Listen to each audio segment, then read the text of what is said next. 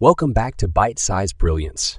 I'm your host, Digital Dan, bringing you the latest insights into the world of cryptocurrency. Today, we delve into a topic that has caught the attention of the U.S. Securities and Exchange Commission, SEC. The criticism of Binance. U.S. over its asset custody practices and its relationship with SIFU crypto prices. Now, when the C speaks, people listen. And they have raised concerns about Binance US's client asset custody, using the term shaky to describe it. This implies that the SEC has doubts about the safety and security of the assets held by Binance's for its clients. This is a significant development, as asset custody is a critical aspect of any cryptocurrency exchange. Users trust these platforms to keep their digital assets safe.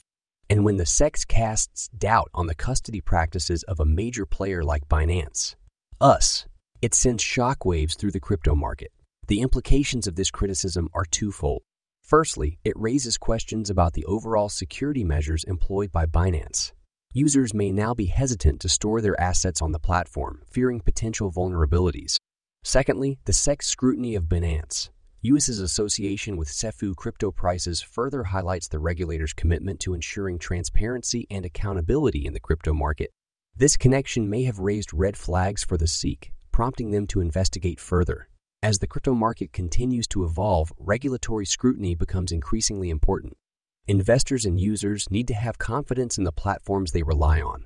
The SEC's criticism of Binance serves as a reminder that the industry must prioritize robust security measures and maintain strong partnerships to instill trust. That's all for today's episode of Bite-Size Brilliance. Join me next time as we explore more fascinating topics in the world of cryptocurrency. This podcast was co-produced by Daniel Aranoff and Mogul Media AI.